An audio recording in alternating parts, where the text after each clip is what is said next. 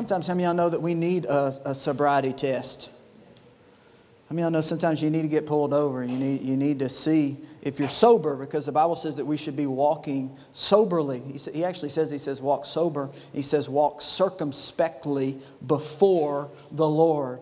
Walk circumspectly just means to inspect in a circle. Or that means as you're walking, as you're going through your life, you're not just looking down. But Jesus, over and over, He said, look up, lift up your eyes.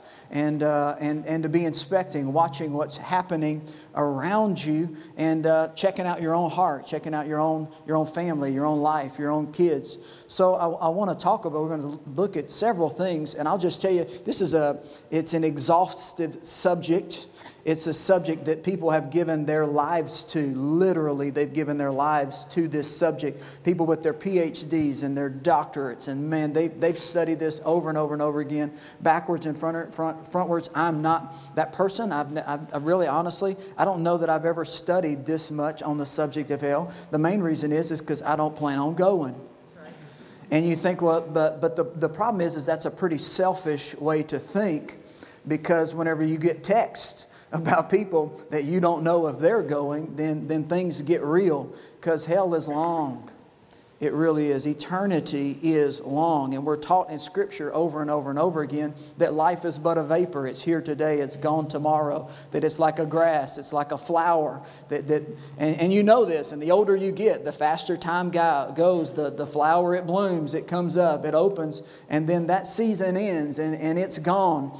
And so life is, no matter how long you live in comparison to eternity, life is really short and eternity is long. So there's certain things, and I just had to ask the Lord, because I've been pastoring the church now for 5 years, and that's a couple hundred Sundays. And I've never taught on hell in 200 Sundays. And yet Jesus talked more about hell than He did about heaven. It was one of His biggest subjects. One of his biggest subjects. The Apostle Paul, he actually wrote more about hell even than Jesus did. So you have the most prolific writers in the New Testament that are writing about it over and over and over again. Jude and Peter. And you go down through the books. You just look in the New Testament, and there Jesus is devoting a third of His sermons to this topic. And yet me as a pastor, I haven't even devoted a tenth to this topic. So as I'm going through the Scriptures, I'll just tell you, for me it was like, it's not a fun subject, it's not a happy topic.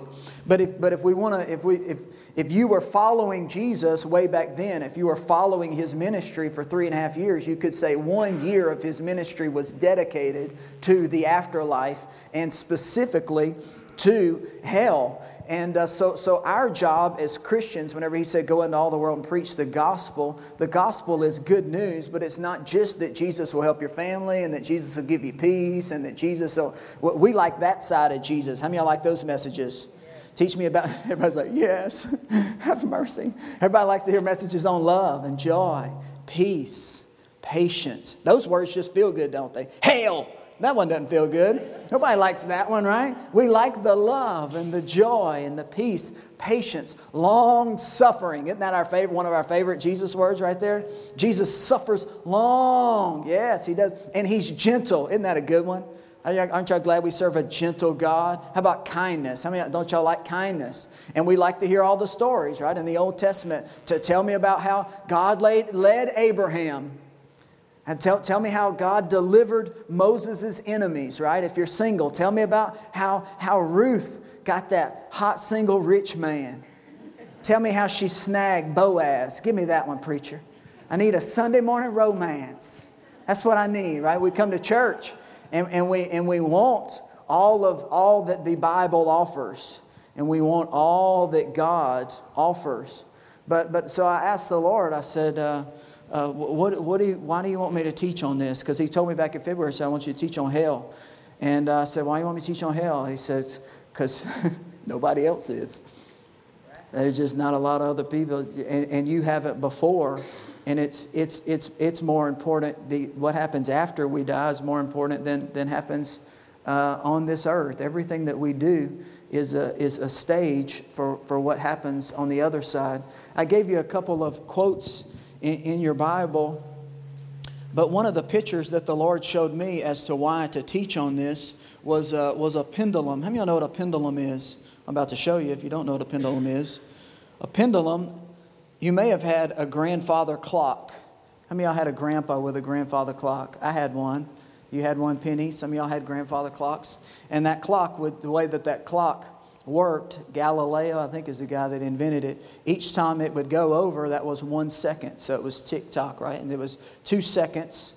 And the pendulum, it goes back and forth. Now, if you're in construction like Brent or some of the other guys, you use these, you may call them a plumb bob, and you tie this at the center of the rafter or whatever, and it hangs straight down, and it shows you perfectly level.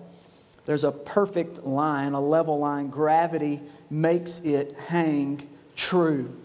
But whenever you swing a pendulum, right, it goes, as long as there's no friction on the pivot, it goes the same amount on both sides until it comes to an end. And in a lot of ways, the way the Lord was just showing it to me is the pendulum has kind of gotten stuck on one side within the church. Or in other words, within the church, we teach a lot on His love, grace, mercy, peace, patience, kindness, goodness, gentleness, faithfulness, all of those things. We teach about Him giving us purpose. Number one bestseller of all time outside of the Bible is The Purpose-Driven Life. How many of you remember that book? Everybody wants to know about the purpose of God. Everybody wants to experience the peace of God. Everybody wants all of these things. And that's where the majority of our teaching lies. I mean, think about it. If you go to church for a year, there's very little that's said. We teach about heaven. How many of y'all like heaven? Glory to God. Let's teach right now. Well, we have a party in here when it comes to heaven. But if there is a heaven, there is a hell. If there is a God, if you're going to believe the Scripture, you have to believe the truth, the whole truth, and nothing but the. Because if you deal in half-truths, then people get judged wrongly, and the consequences are great. Our justice system understands this. That if you give people half-truths or if you tell partial truths, then lives are at stake. In Arkansas, they just did, I think, their 8th lethal injection in 2 weeks. They went a decade without doing one. They've done 8th. I don't know why they felt to pick up the pace. But all of a sudden, Arkansas, man, 8 of them, I think, in the past 2 weeks. Our justice system understands the truth. What kind of truth? The whole truth. Not half-truths. So for me or for us or for the church, just to give you half-truths, but we're not talking about a temporary judge. We're really talking about an eternal judge. And as much as He is love, God is love. And His mercies are new every morning. And great is Thy faithfulness. I mean, I like that song. Amazing grace. I mean, I like that one. Those are all songs that we love. But there is another part of God. And God's gone to great lengths so that we don't have to experience hell. He really has. He's done a lot so that we don't have to experience. He did so much that He went for us. I mean, I don't think that's doing a lot. He's gone to great lengths. The reality is God doesn't send people to hell. We send ourselves. And God's gone to great lengths for us not to go to hell. He says over and over again, He says, I came to seek and save the lost. I wish that none perish. I'll leave the 99 to go find the one. And whenever I find him, and I'll wait for the prodigal to come home. I'll take a robe off. I'll put a ring on his finger, kill the fatted calf, have a party, celebrate. Whenever one person gets saved, all of heaven rejoices. I mean, I know there's a lot of scriptures that validate the goodness of God. They validate it, and you can never doubt the goodness of God. But there is a side of God that if we don't live in obedience to Him, He said many. Everybody say many. To me, that's the worst word in that whole passage of Scripture, and I don't know if we'll get to it this morning. But He said many will not make heaven, not because He hasn't gone to great lengths to secure us a place there. And yet Jesus, red letter in your Bible, the hot sauce, that's what you call the hot sauce in Louisiana, is the red letter part of your Bible, the hot sauce. Jesus, out of His own mouth, He said, many will not make heaven. And we'll look at some of these more difficult passages, even the ones where, where He says that there'll be people that say, Lord, Lord. And He said, I never knew you.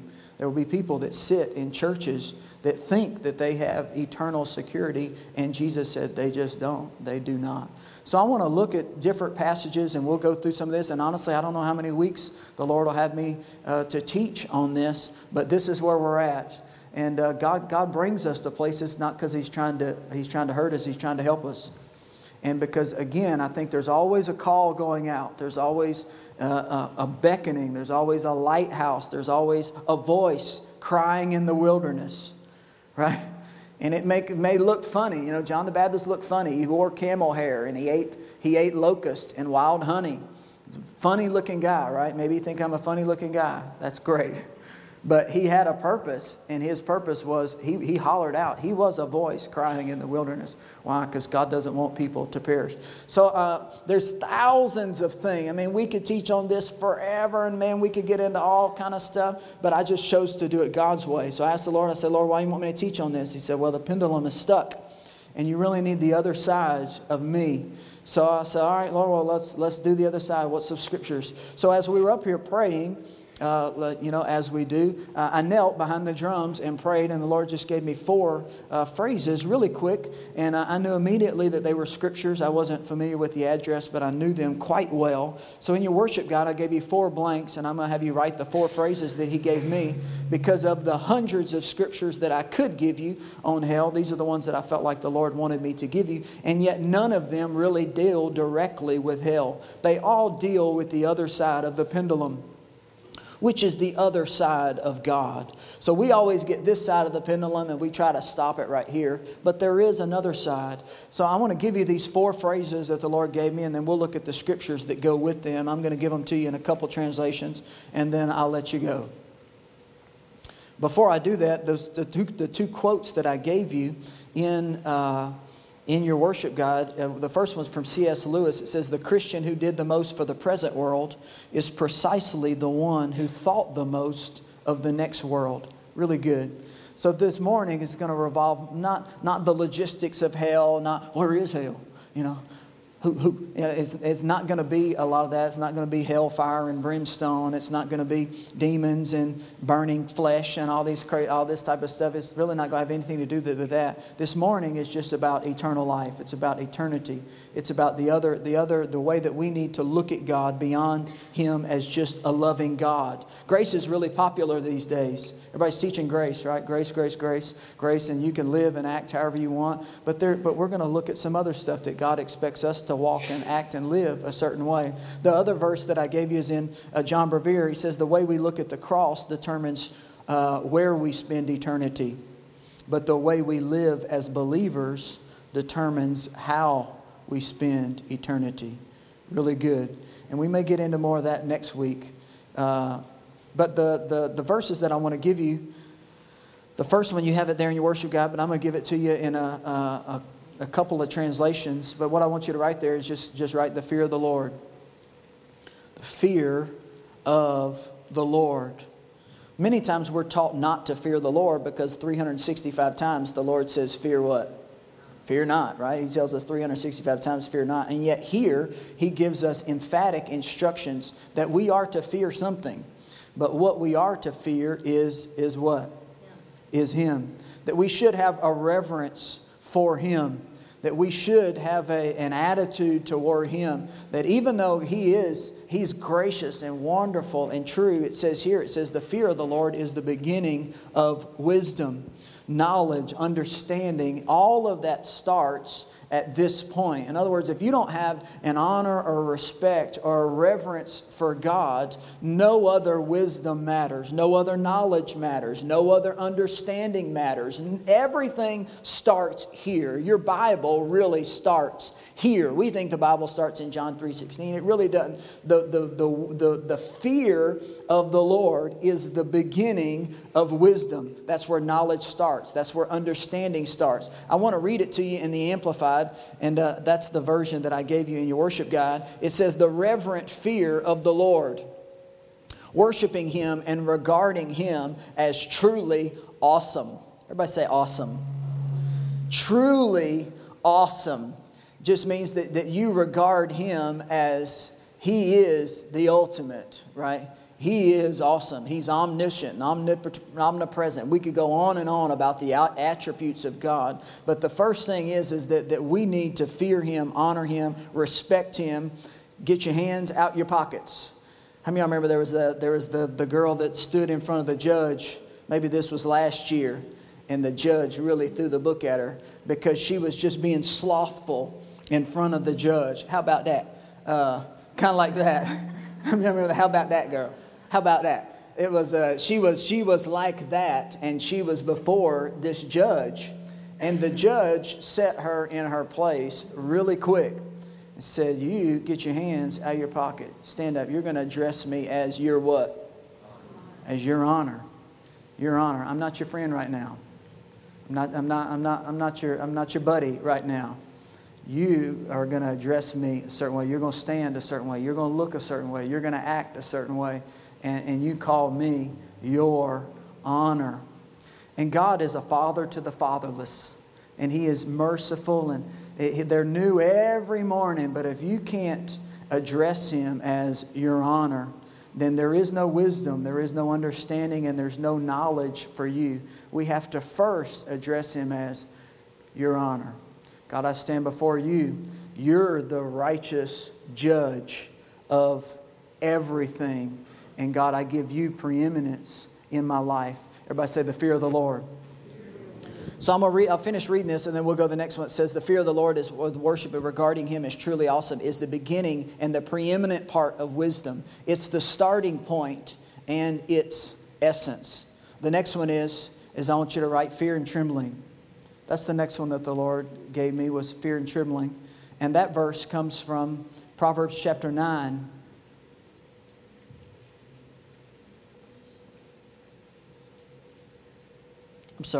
Philippians chapter 2. Philippians chapter 2, verse number 12, it says, "Therefore, my beloved, as you have always obeyed, not as in my presence only, but now much more in my absence, work out your own salvation with fear and trembling. For it is God who works in you both to will and to do of His good pleasure." That's a verse that I'm very familiar with, but I'm always quoting the end part. God, it's you that's working in me both to will and to do of your good pleasure. Thank you, God, you're working in me today. You're working in my family. You're working in my kids. You're working in my business. You're working in me today.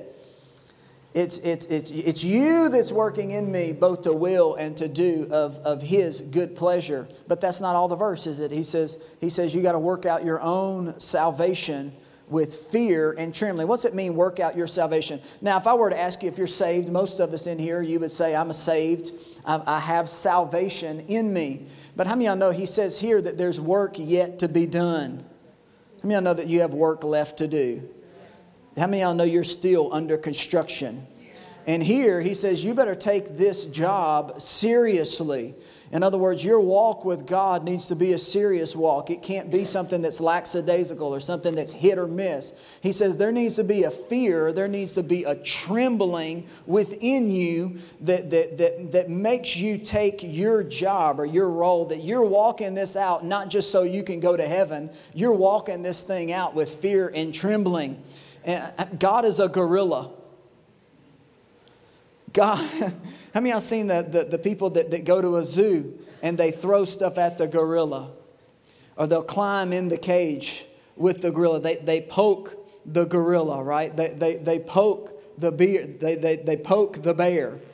And they antagonize that. And for us, God, He's loving and He's gentle and He's all those things. And yet there is a part of Him that you need to have some reverential fear, and you need to have some fear and some trembling about you. In other words, as I'm going through my day, many times I don't think fear and trembling. How many of y'all know what I'm talking about? You probably don't either. And this is why the Lord, I think, is having us talk about these things is because the pendulum gets stuck over here, and yet many times we don't take our walk as serious as we should take it. Because to Him, He says, it is serious business to me. That our salvation, you working out your salvation, you walking out your salvation, it needs to be done with fear and trembling. I'll give it to you in another translation. Or let's just go to the next one, because this one I'll tie into that one. The next thing He gave me was walk softly or walk humbly. And the verse I gave you on this one is Micah chapter 6, verse 8. Walk softly before the Lord. Walk humbly before the Lord. Whenever you get around a lion, or you get around a bear, or you get around a gorilla, you get around a caged animal, right? I mean, your demeanor should change, and you think, well, and sometimes we act all high, we act pretty confident. How many of y'all know if I threw your butt in that cage, right? Everything just got real, right?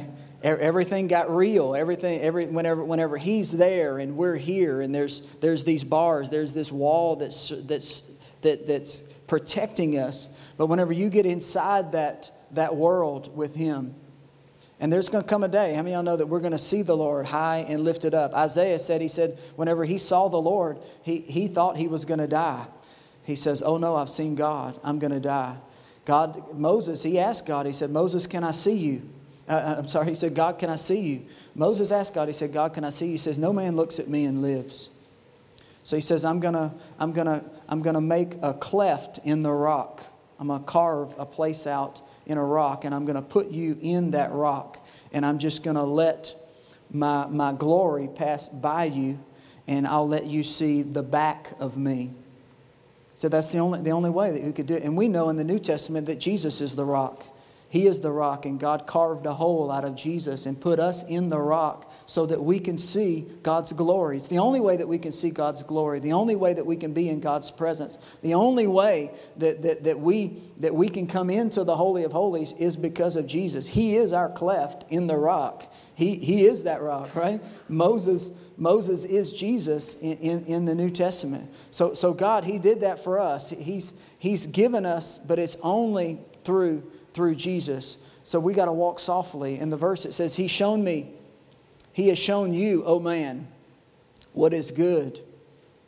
And what does the Lord require of you?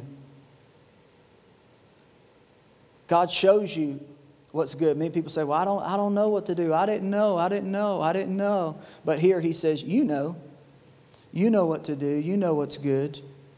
And He says, you know what the Lord requires of you. How many of y'all know we act dumb sometimes? How many of y'all got kids? How many of your kids ever act dumb?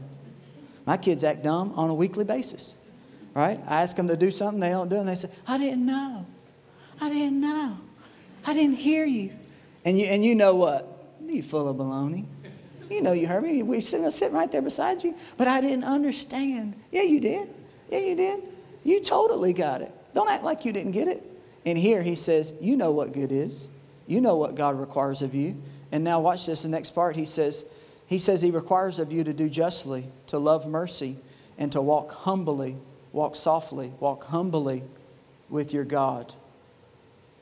I want to give it to you in Micah, and this one's kind of strong here. How many of y'all ready to run around the church and celebrate? I knew whenever we teach on hell, ain't nobody, there won't be no tambourines. There won't be no waving banners. That's all right. That's all right. My goal is just for you to think eternally and to see God on both sides, the whole truth, nothing but the truth. So help me God. I believe He's helping me to do it. Micah chapter 6 verse 8, I'm going to read it in the Message. It says, He has already made it plain how to live. Micah 6, 8 through 16 in the Message. I want them to see it. In Jesus' name. All right, I'll just read it. He has already made it plain how to live and what to do and what God is looking for in men and women. It's quite simple. Do what is fair and just to your neighbor. Be compassionate and loyal in your love. And don't take yourself too seriously. Take God seriously. Attention. God calls out to the city. If you know what's good for you, you'll listen. So listen, all of you. This is serious business. He says it again. He says, do you expect me to overlook your obscene wealth that you've piled up by cheating and fraud? Do you think I'll tolerate shady deals and shifty scheming? I'm tired of the violent rich bullying their way with bluffs and lies. I'm fed up. Beginning now, you're finished. You'll pay for your sins down to your last cent. And no matter how much you get, it will never be enough. Hollow stomachs, empty hearts. No matter how hard you work, you'll have nothing to show for it. Bankrupt lives, wasted souls. You'll plant grass but never get a lawn. You'll make jelly but never spread it on your bread. You'll press apples but never drink the cider.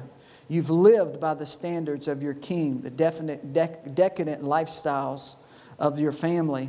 And because you've lavishly followed their fashions, I'm forcing you into bankruptcy. How many of y'all, this is your new favorite passage in the Bible? How many of y'all want to get this one on your t-shirt? Right? Nobody wants this on the back of their t-shirt, right? I'm forcing you into bankruptcy. Your way of life will be laughed at, tasteless jokes, and your lives will be futile and fake. Everybody say, walk softly. There's your fear and trembling right there. Walk humbly. Serious business. The other part of the pendulum, right? Nobody wants to come to church and hear that. No, that's why YouTube it. You won't find it, right? Nobody wants that side of the pendulum. Everybody wants... How many of you ever been to New Orleans and seen the people standing on the street preaching? How many of y'all been to a big city and you've seen people standing out there preaching and hollering? And you think, what are they doing? That's not God. They need to hear about grace, and they need to hear about mercy, and they need to hear about... And man, I'm with you. I think that they do need to hear all of that. But how many of y'all know I think we need both sides of the coin sometimes? We really need to hear that this is serious business. That God looks at our lives and He wants us to walk out our salvation not with anything less than fear and trembling. He wants us to address Him as your honor. You are my honor. You are my commanding officer. I'm coming before you ready to get my orders. Right? And I'm not overriding no authority. I'm not going AWOL. You are my commanding officer. We got to walk softly. Walk humbly before the Lord. Last one I'm going to give you is the last one that He gave me is space to repent. God gives us space to repent. But I'm going to give it to you in a couple of different translations so that you kind of know what that means. Space to repent comes from a scripture in Revelation chapter 2, verse 21. Revelation chapter 2, verse number 21. This is God speaking in the book of Revelation. Some of y'all know Revelation is the last book. And He's talking to them about the end times and about judgment and about the decisions that we make. And this is God's perspective. Because many people say, well, why would a good God create such a bad place? Or why would God send people to hell? Or why would God do this? Or why would God do that? But this is one of God's replies. And it's Revelation chapter 2, verse 21. It says, I gave her time to repent. God says, I gave her time to change her inner self, to change her sinful way of thinking. But she has no desire to repent of her immorality and refuses to do so.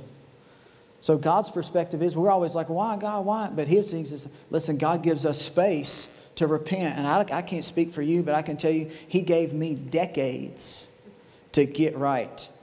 He gave me a long time to get right. And it really wasn't until I was in my 20s that I came to.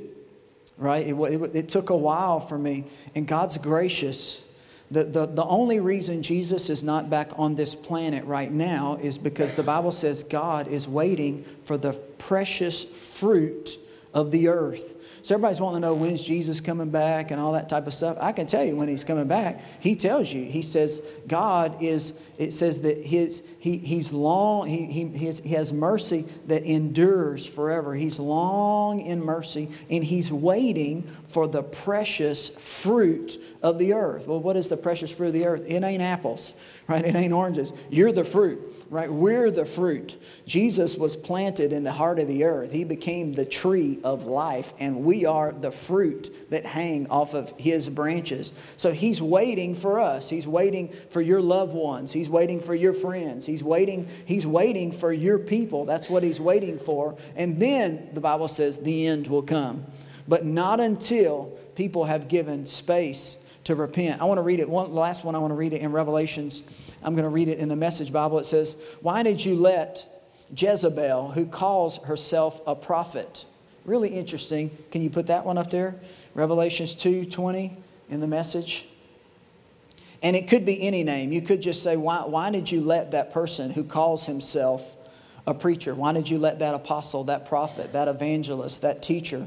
Why did you let that person mislead my dear servants into cross-denying, self-indulging religion? I gave her a chance to change her ways, but she has no intention of giving up a career in the God business. And I'm about to lay her low along with her partners as they play their sex and religion games.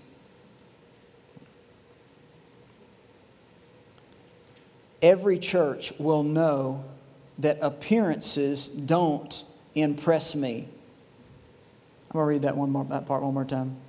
It says, then every church will know that appearances don't impress me. I have x-rayed every motive, and I will make sure you get what's coming to you. Pretty strong. I actually left out a sentence. But it's up there now, so let's read it. The bastard offspring of their idol whoring I'll kill. Thank you, Jesus, for those words of encouragement that we received here 2 weeks after Easter. This is him, and what I want you to know is he's talking to Christians. This is written to a church. There's 7 churches in the book of Revelations that Jesus writes to because He's the head of the church. And this is one of the churches that He's writing to. And he says, you've let people come in, and what they're teaching is they're teaching cross-denying. They're teaching self-indulging religion. You can self-indulge. You can live however you want to live and still be a Christian. You can say and go whatever you can do whatever you want, and you still get to go to heaven. And he's getting on to these churches, and he says, you've allowed these people to come in and teach cross-denying, self-indulging religion. I've given them a chance to repent, to change her ways, but she's no intention of giving up her career in the God business.